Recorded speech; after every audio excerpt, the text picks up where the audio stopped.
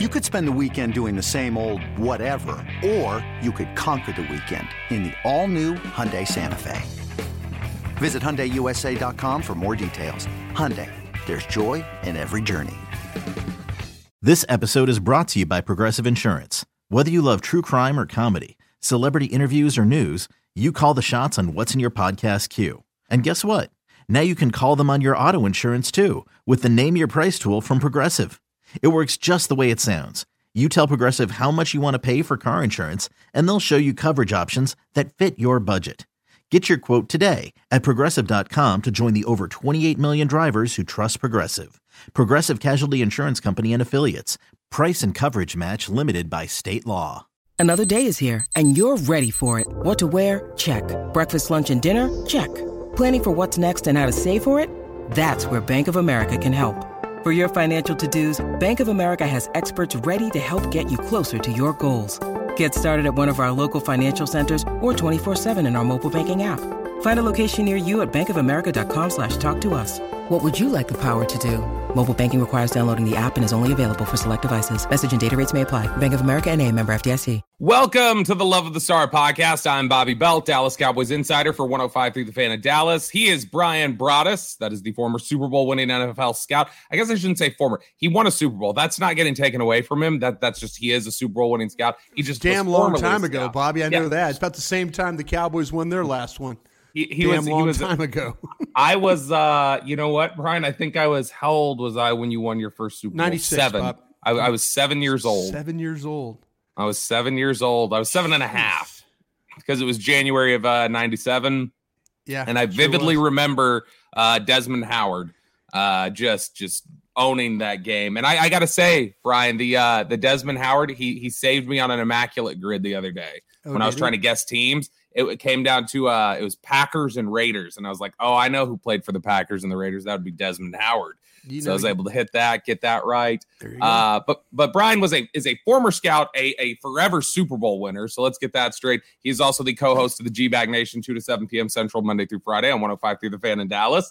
He is also the pre and post game co-host on the Dallas Cowboys Radio Network alongside Eric Chiafalo and Zach Wolchuk. Brian, how you doing? It's a little odd. We're getting our first Monday night game this week, so it's kind of throwing us off a little bit in terms of it feels like it should be game day. We're not there yet. We've had to sit even longer on this loss than normal.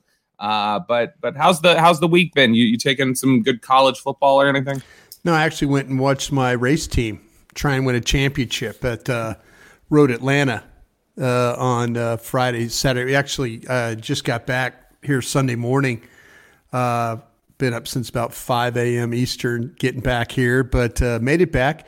Unfortunately, though, our team, we broke the power steering 3 hours ago in the race. Had a chance to win the thing, and power steering let go, and that was the end of our day. And so unfortunate. It was things that happen in racing, but when you race for 10 hours, the cars that hold up are – it's amazing how they do that endurance racing stuff. So it's very cool, but very disappointing.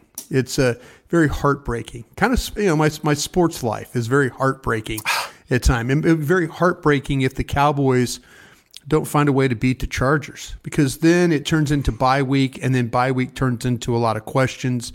And when you have a 3-3 football team, now it's really to that point where, okay, where did this thing go wrong the first 6-7 weeks? And that's what we're going to have to dive into if they don't find a way to beat the Chargers, which I feel like it'll be a difficult game. But we're here to break it down for you. Yeah, we'll break that down a little bit. We'll get into the Chargers a little bit next segment. We'll kind of break them down. I want to lead off though with kind of what you were referencing there, which is just the magnitude of team.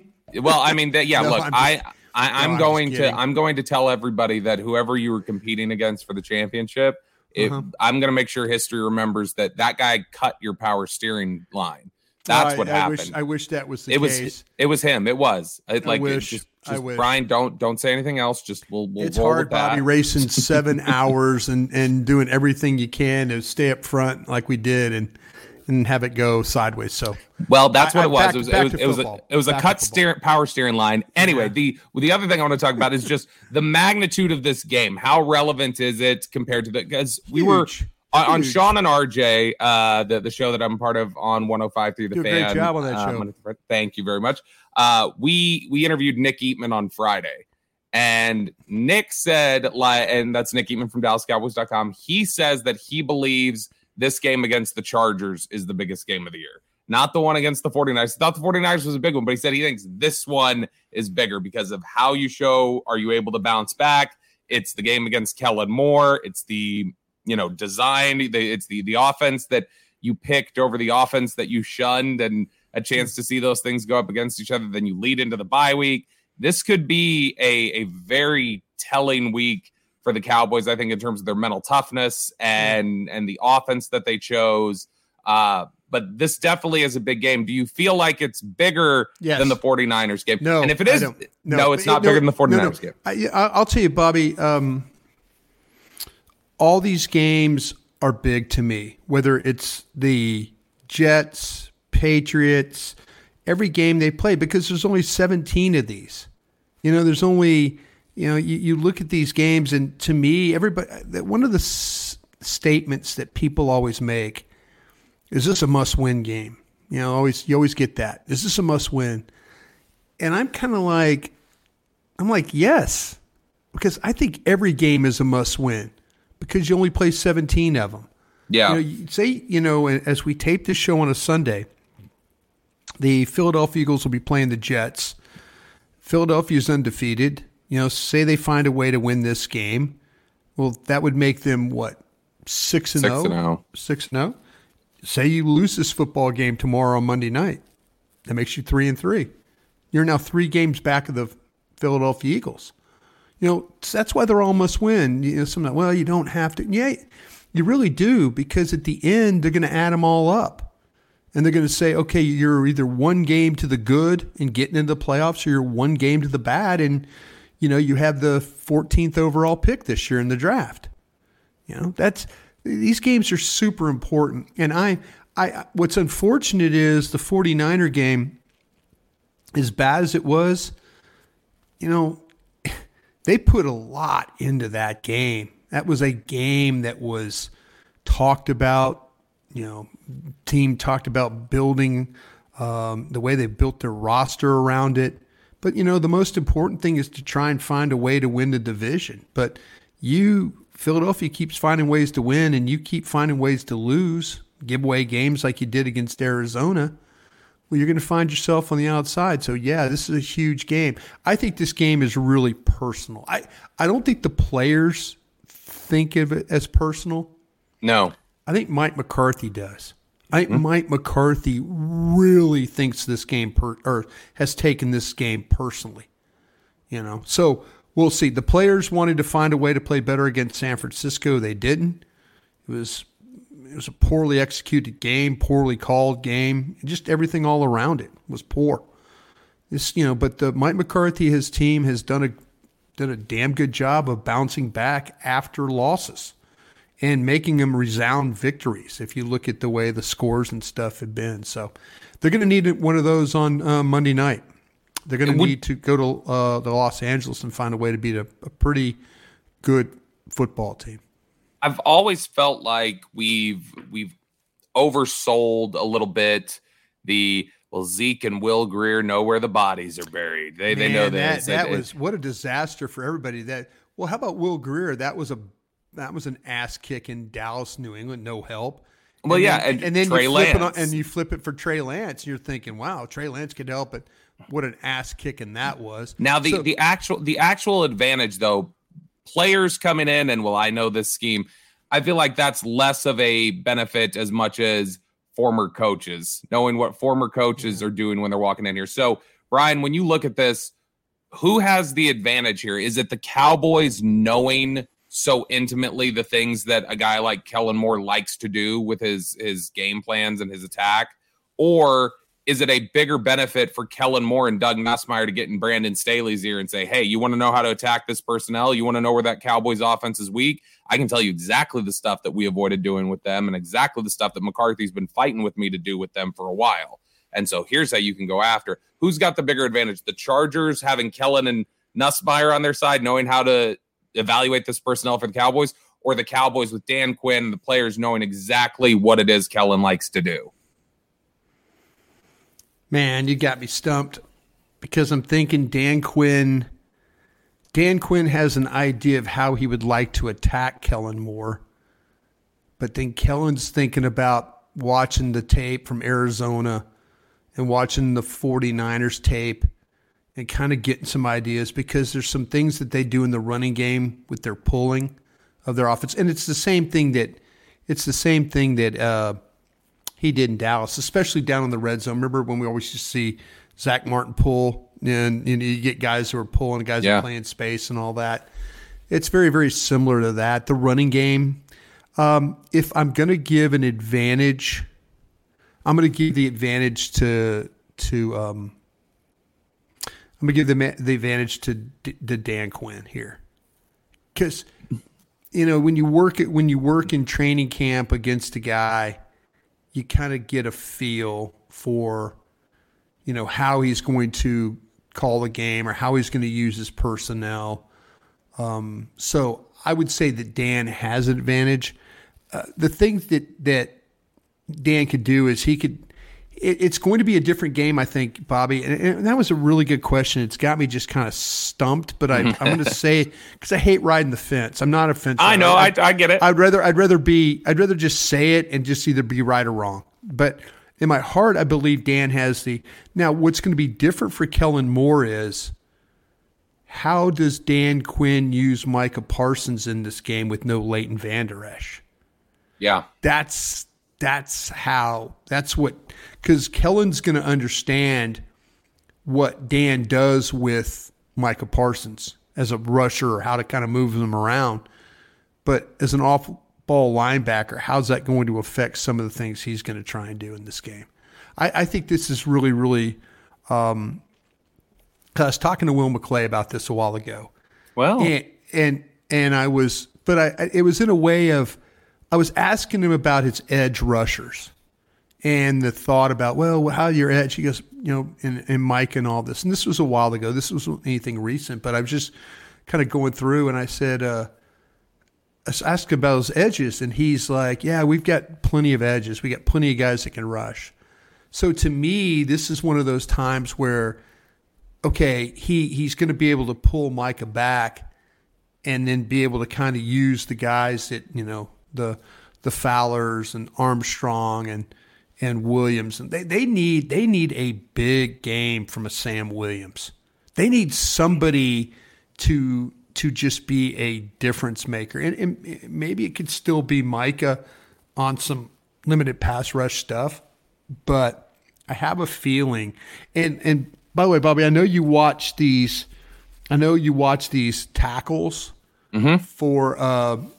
I was surprised. I was really, really surprised how much pressure that when you look at these offensive tackles, Rashawn Slater was struggling in some of these games with some of the pressures. And I was kind of feeling like I'm going to watch Rashawn Slater and I'm going to be like, oh, man, well, knee bend and power and all that. But you go through and watch some of the pressures that the Chargers have had to deal with. Slater and Pipkins, the tackle on the right side, that's been a little bit of an issue for those guys. The quarterback's good moving around and kind of avoiding, but, not getting sacked and stuff. But, man, I'll tell you what, I was surprised at Rashawn Slater. So my point is that, they need somebody opposite, and they need maybe Lawrence. Lawrence has got to have one of those games too, where maybe that, this Pipkins, he could take advantage of him.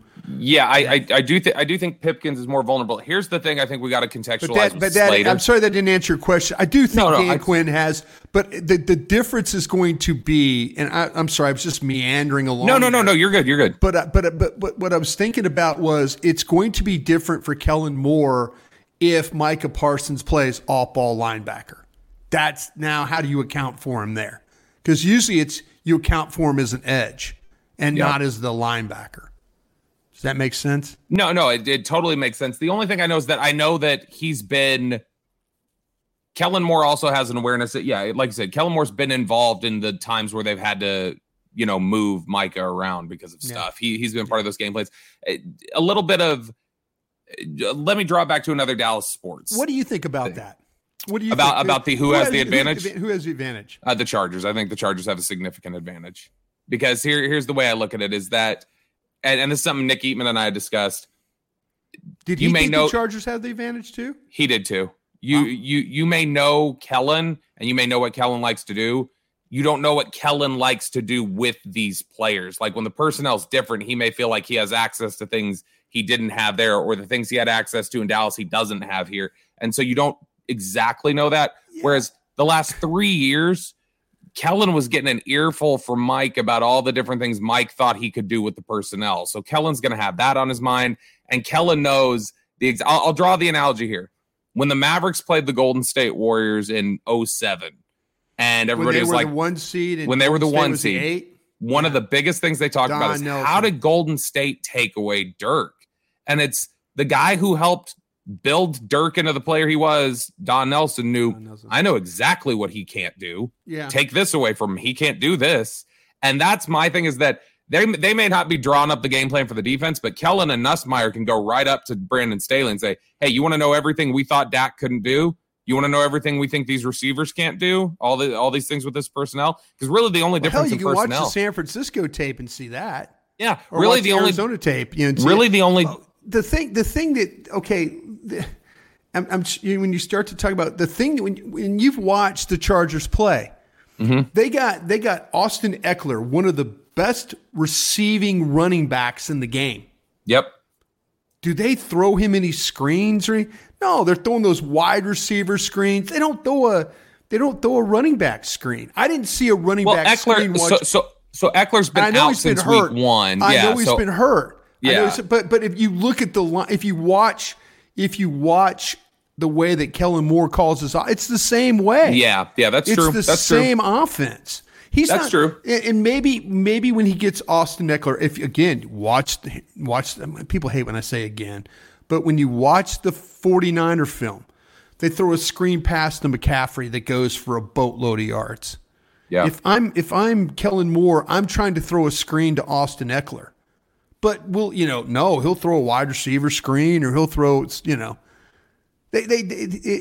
funny. It's watching the same offense with a quarterback that, is pretty damn accurate throwing the ball, It's funny though. I did notice, and you know what? Let's we'll pause down because we're about to jump into the actual preview of the players. Pistol, There's a lot of pistol. We're going to jump into the specifics of this Chargers team here in just a sec.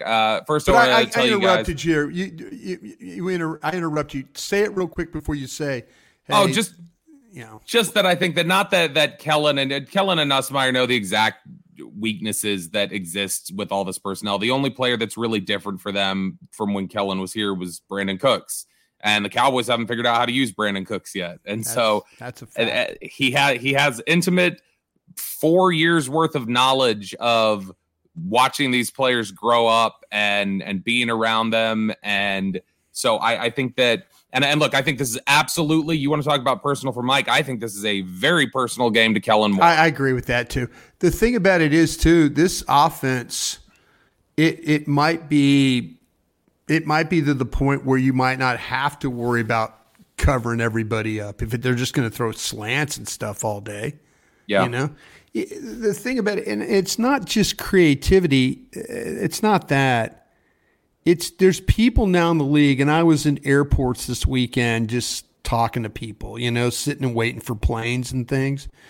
And it just seemed like that people were like that it's going to take time for Mike McCarthy. Mike McCarthy hadn't called plays for 6-7 years, and they're trying to tell me that, but they're also worried about how, and I hate to use the word how dynamic or how, and not everybody can be the 49ers or the Rams or any Cincinnati or these teams that have these young coaches that really, mix you up. But there's people that are like, Mike can call plays in a while, but is the offense to the point, or is it one of those that you could like, wow, they're taking advantage of this defense? And that's why I made my crazy prediction. And my crazy prediction, and I know we're going over, Bobby. I'm sorry, it's my fault. No, you're good. My crazy prediction about an offensive coordinator change after week 6 was if the team was 3-3, but Mike has given up play calling before. He gave it up to Tom Clements. You know, I think it would be, but the biggest problem I saw, Bobby, and if you listen to us on 105.3 The Fan, I was worried about new coordinator, new quarterback coach, new offensive line coach, new running back coach. There was so much change to the offense, so much change from the staff standpoint. I was thinking, man, this might take a while. The offense might be good, but it might be good in week 10. When they kind of figure everything out. It's not going to click right away. It might be too late, man. If this thing goes 3-3, it is not going to be a good week for Mike McCarthy. Look, I'll say this. I'll say this, and just before we jump into the Chargers, I'll say that broadly, I think sometimes you feel like there's some faux anger, or you're trying to fire somebody up or whatever. I think Jerry Jones is legitimately upset right now, and I think that there's a moment guys handled here. Those interviews good. I thought you did a good job of interviewing him, man. It's Jerry when he's mad. That's not a good interview. He's tough because he's going to question your questions. Yes, and he did, and that's fine. There's a lot of upset people in that building right now, and I think it's just frustration. Look, winning cures all. If they win this game, a lot of that anger will go away. But you got to win this game. You listening to the love 3-3. You can't. Nope. That'd be tough. Yeah. Can't sit on the bye week with 2 embarrassments on national television. Nope. You are listening to the Love the Star podcast. The Love the Star is an Odyssey podcast. You can find it on the Odyssey app or wherever you get your podcasts.